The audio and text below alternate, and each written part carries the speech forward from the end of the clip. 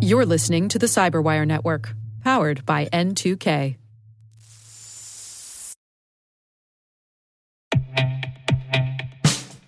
And now, a message from Cyberbit. Mastering cybersecurity is like mastering a sport. You build muscle memory through rigorous practice, then you train as a team to foster cohesion while operating under pressure. Like athletes, cybersecurity professionals thrive on hands-on simulation. But traditional courses, certifications, and open-source labs won't build you a winning team. You need Cyberbit. Cyberbit offers a hyper-realistic simulation environment for your SOC, IR, and C-suite to refine your skills, all using the market-leading SIMs, EDRs, firewalls, and WAFs they use every day. Cyberbit is offering Cyberwire listeners a free live-fire exercise. Sign up your team now at cyberbit.com/cyberwire.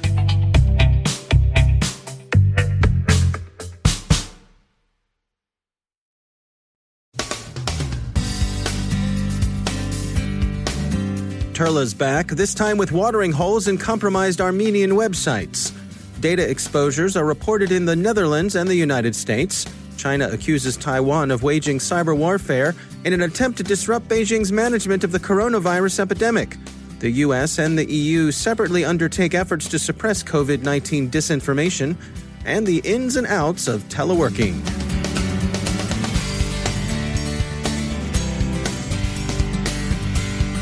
From the Cyberwire studios at Data Tribe, I'm Dave Bittner with your Cyberwire summary for Thursday, March 12, 2020.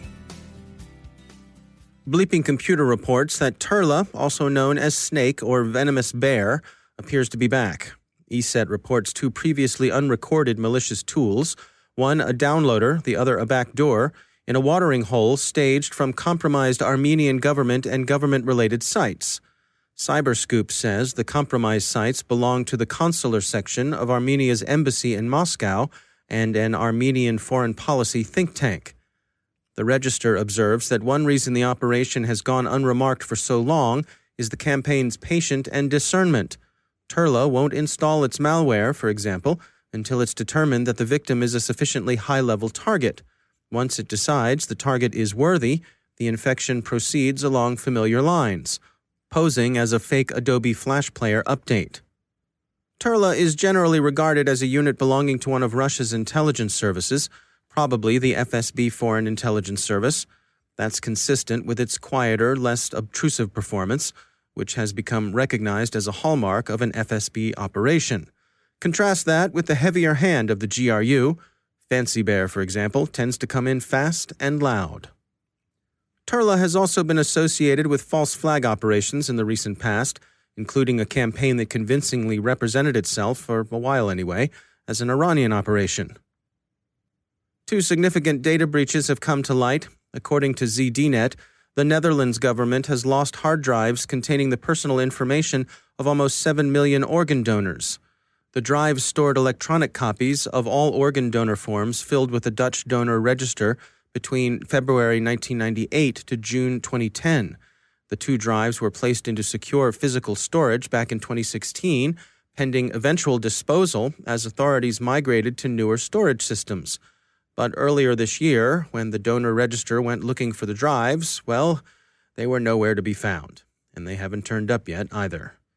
The personally identifiable information on the missing drives includes first and last name, gender, date of birth, address at the time of the form, choice for organ donations, ID numbers, and a copy of the user's signature.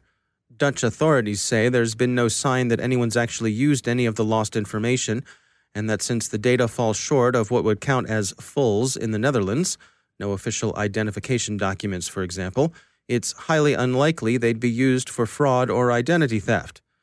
Well, okay then, but that reassurance sounds a little like whistling past the graveyard, or whistling past the transplant center. The team at MediaPro recently published the latest version of their State of Privacy and Security Awareness Report. Tom Pendergast is Chief Learning Officer at MediaPro. One of the things we've always tried to do is combine cybersecurity and privacy, because we think that for most people, those kind of go hand in hand. They may not for professionals, but they do for the general employee. So one of the intriguing things we found is that like 20 months after GDPR's implementation, and that's the European General Data Protection Regulation, most employees do not know whether their organization needs to comply with GDPR or not. And I think we're going to hit the exact same thing with this new California law, the California Consumer Privacy Act, which went into effect on January 1. 62% are unsure about CCPA. So we've got these, what professionals are calling the most sweeping privacy laws ever in history, and you've got a majority of population that doesn't know a thing about it. So that's pretty interesting to me. What do you suppose the disconnect is there? I think that general employees don't yet really understand that these regulations impose obligations on their companies that they need to know about. So, if you're working in a call center, it may just not connect up with you that you have a role to play in not asking for information that you don't need, in assuring people that they have access to any personal data that they share. So I think, and that's just one example, but I think that there's a kind of a disconnect between the way people are regularly doing their jobs and these laws and regulations that companies are really highly attuned to. And so what are the take-homes for you in terms of recommendations that came out of the information you gathered? What can you share there? The take-homes for me are actually relatively simple. And it comes down to this. The first thing, I think people who are trying to improve their risk profile as a company, they need to understand where their employees are with regard to risk. Let me give you an example there. You may, as a company, have rolled out a password manager to all of your employees and done a lot of education there. And maybe they're really good about managing their passwords. But you may have a really poor understanding in your population about the importance of reporting incidents or even suspected incidents right away. So the only way you get to understanding the risk profile in your organization is if you do some things to understand your employees and your culture's particular susceptibility to risk. So we recommend phishing simulation to identify the phishing risk, tracking other kinds of forms of data in your environment, and doing surveys like this one in your employee population to understand your risk. So once you understand it, now you've got a good roadmap to the kinds of things that you need to work to correct. And contrary to, what may have been the old belief, it's not enough to release a kind of once a year security awareness training where you make sure to cover the stuff that your employees don't know about.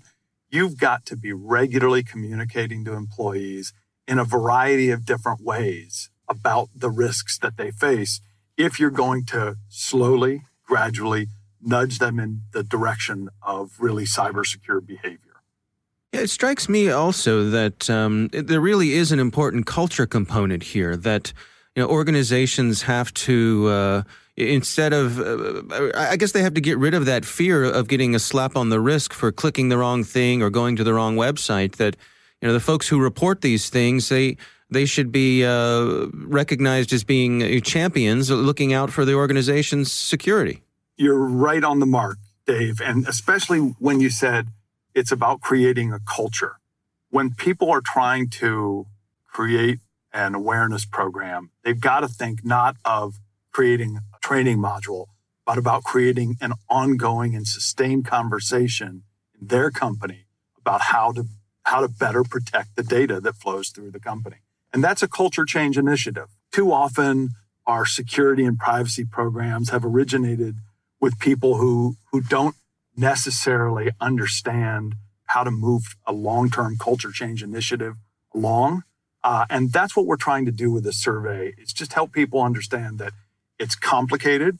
Humans are, as you probably know, paradoxical, sometimes contradictory creatures. And you've got to do a variety of things to try to get them to function more effectively. So one of the things that we always recommend to people is to recognize that your employees all kind of learn and process this stuff in different ways. So it's important that you communicate to people in a variety of different ways. Some people are going to get the picture and kind of switch over to more data protective behaviors when they watch a funny video that might be making fun of somebody who uses the same password every time. But other people just don't tune in to that kind of message. And they may be better off with kind of a lunch and learn session where you bring somebody in from the FBI to talk to your company. Or, just imagine any of the other ways that you might communicate. It's important never to rely on one, but to use multiple channels of communication on a regular cadence to kind of meet your objective. That's Tom Pendergast from MediaPro. In the U.S., Ars Technica reports that Comcast inadvertently published some 200,000 unlisted phone numbers. These are phone numbers whose users pay a monthly fee to keep them generally unavailable to searches, a throwback to the old days when an unlisted number didn't appear in a phone book. Comcast mistakenly put the unlisted numbers into its eco-listing directory, from where third-party directories obtained them. Comcast has shut down eco-listing and apologized to the affected customers. The company is offering those whose purchase of an unlisted number was less than fully successful $200 in compensation and the opportunity to change to a new number, which one hopes will remain successfully unlisted. This has happened to Comcast at least once before. In 2015, the company paid a $33 million settlement in a similar case. In what appears to be a tu quoque response to earlier charges from Taipei, China has accused Taiwan of using the current COVID-19 epidemic as an opportunity to wage cyber war against the People's Republic, says Taiwan News. Last month, Taiwan's Foreign Minister, Joseph Wu, complained publicly that Beijing was attempting to disrupt the island republic's efforts to contain the novel coronavirus, and that it was also running a disinformation campaign intended to erode public trust in the country's governing party with online claims that members of the Democratic Progressive Party were getting priority for receiving surgical masks. There's lots of COVID-19 mis- and disinformation circulating online, from state propaganda of the kind crossing the Formosa Straits to criminal fishbait. As American Banker notes, this famously includes a maliciously crafted map of coronavirus infections, as well as other forms of clickbait. There's also a lot of direct fraud, like bogus colloidal silver cures. Don't bite. The U.S. administration is seeking to enlist big tech in a coordinated effort to correct these forms of misinformation. Facebook, Cisco, Google, Amazon, Apple, Microsoft, IBM, and Twitter have all been asked to help, as the Washington Post and Politico report. The hope is that some technical solution or solutions might help, but it's unclear that anyone has any idea of how to do this at scale. And colloidal silver is Exhibit A for the persistence of manifest nonsense. The European Union is also reviving the self-reporting system it established with U.S. big tech in the hope of finding some way of muting disinformation on the coronavirus.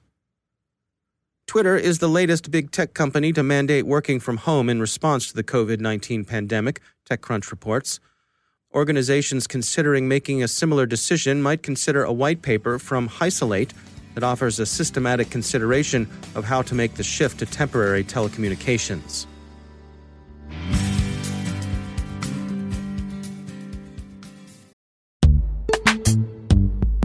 Every day, your IAM tech debt grows. Your multi-generational services struggle to work together. Building an identity fabric can fix this. It makes all your identity tooling stronger and allows you to connect any app to any service you want to use, with zero coding, zero maintenance, and zero app downtime. Strata's identity orchestration platform separates the identity logic from your applications, so you can optimize existing IAM tools and manage them in a single control plane. Now, every vendor, standard, and architecture work together. In short, building your identity fabric means you can secure your non-standard apps, keep your complex access policies, retire outdated IDPs, and modernize in record time. So build your fabric with Strata Identity and get rid of tech debt for good. Visit strata.io/cyberwire, share your identity priorities, and receive a pair of AirPods Pro. Offer valid for organizations over 5,000 employees. Connect today at strata.io/cyberwire.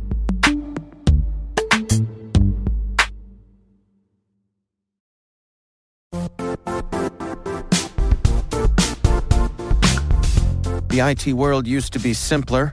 You only had to secure and manage environments that you controlled. Then came new technologies and new ways to work. Now, employees, apps, and networks are everywhere. This means poor visibility, security gaps, and added risk. That's why Cloudflare created the first-ever connectivity cloud. Visit cloudflare.com to protect your business everywhere you do business.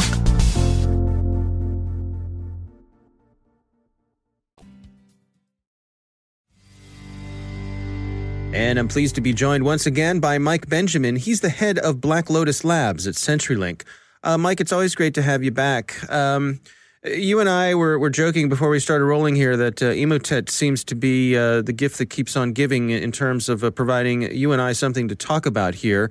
Keeps bubbling back up and has a way of keeping itself in the news. It's been on your radar along with your team. What's noteworthy lately with Emotet? Yeah, thanks, Dave.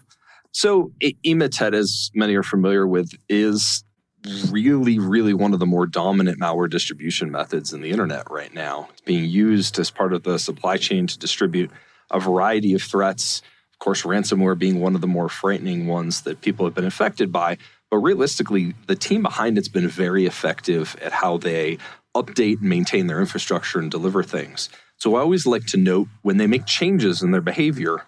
So at the beginning of this month, they started distributing a new version of their binaries. They have done this a few times before, so this is not the first time. However, it's realistically then about a week later tends to stop their spamming. So right now as we speak, Emotet is not sending spam emails, and that is a change in behavior.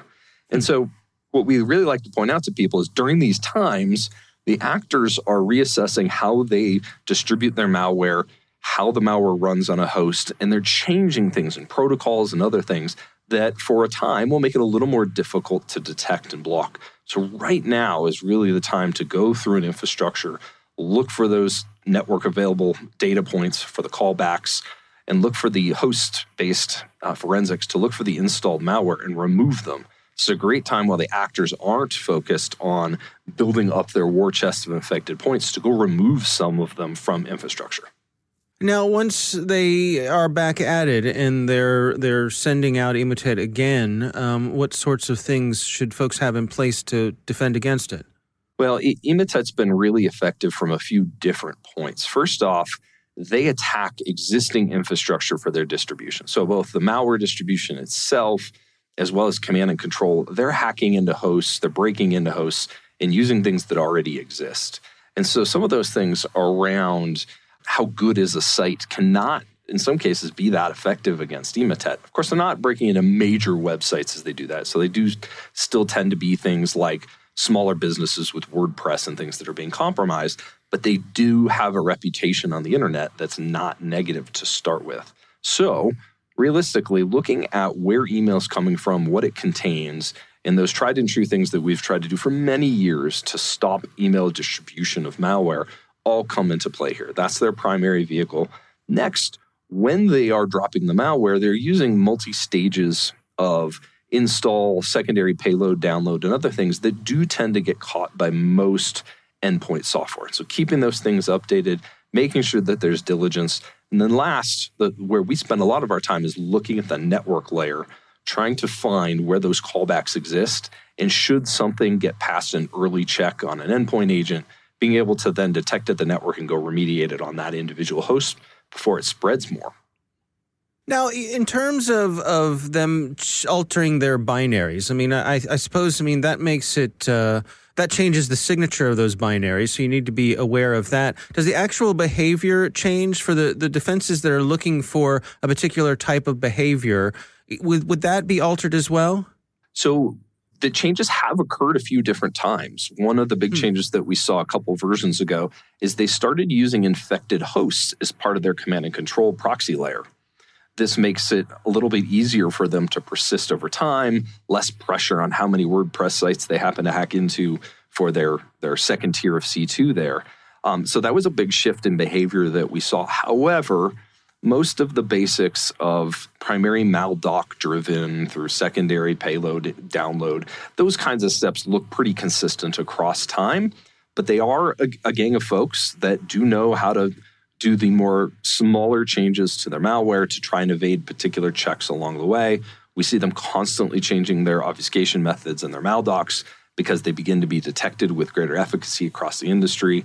They do change things like the encryption keys on their command and control protocol on a monthly basis. So they're very diligent about changing things over time. But you're right, the core of what they're doing has been pretty consistent over time. All right. Well, Mike Benjamin, thanks for joining us.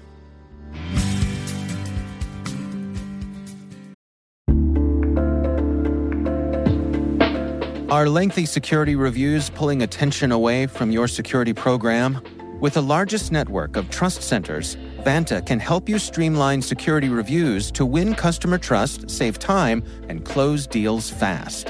Proactively demonstrate security by showcasing key resources like your SOC 2 or ISO 27001 and provide real-time evidence for passing controls. And when a security questionnaire is required, Vanta takes the first pass for you. Visit vanta.com/cyber to take a self-serve tour. That's vanta.com/cyber.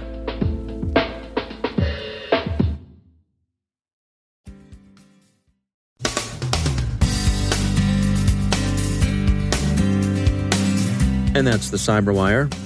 For links to all of today's stories, check out our daily briefing at thecyberwire.com. And for professionals and cybersecurity leaders who want to stay abreast of this rapidly evolving field, sign up for Cyberwire Pro. It'll save you time and keep you informed. Listen for us on your Alexa smart speaker, too. The Cyberwire podcast is proudly produced in Maryland out of the startup studios of Data Tribe, where they're co-building the next generation of cybersecurity teams and technologies.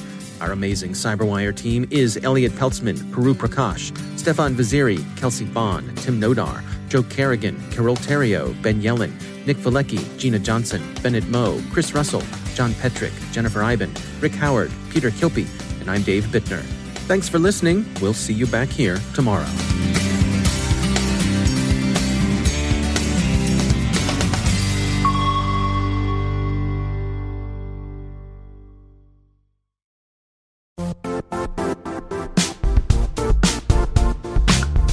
And now, a word from our sponsor, Zscaler, the leader in cloud security. Cyber attackers are using AI in creative ways to compromise users and breach organizations. In a security landscape where you must fight AI with AI, the best AI protection comes from having the best data.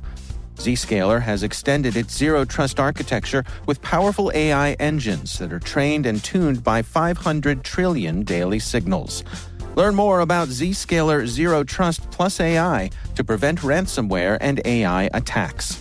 Experience your world secured. Visit zscaler.com/zerotrustai.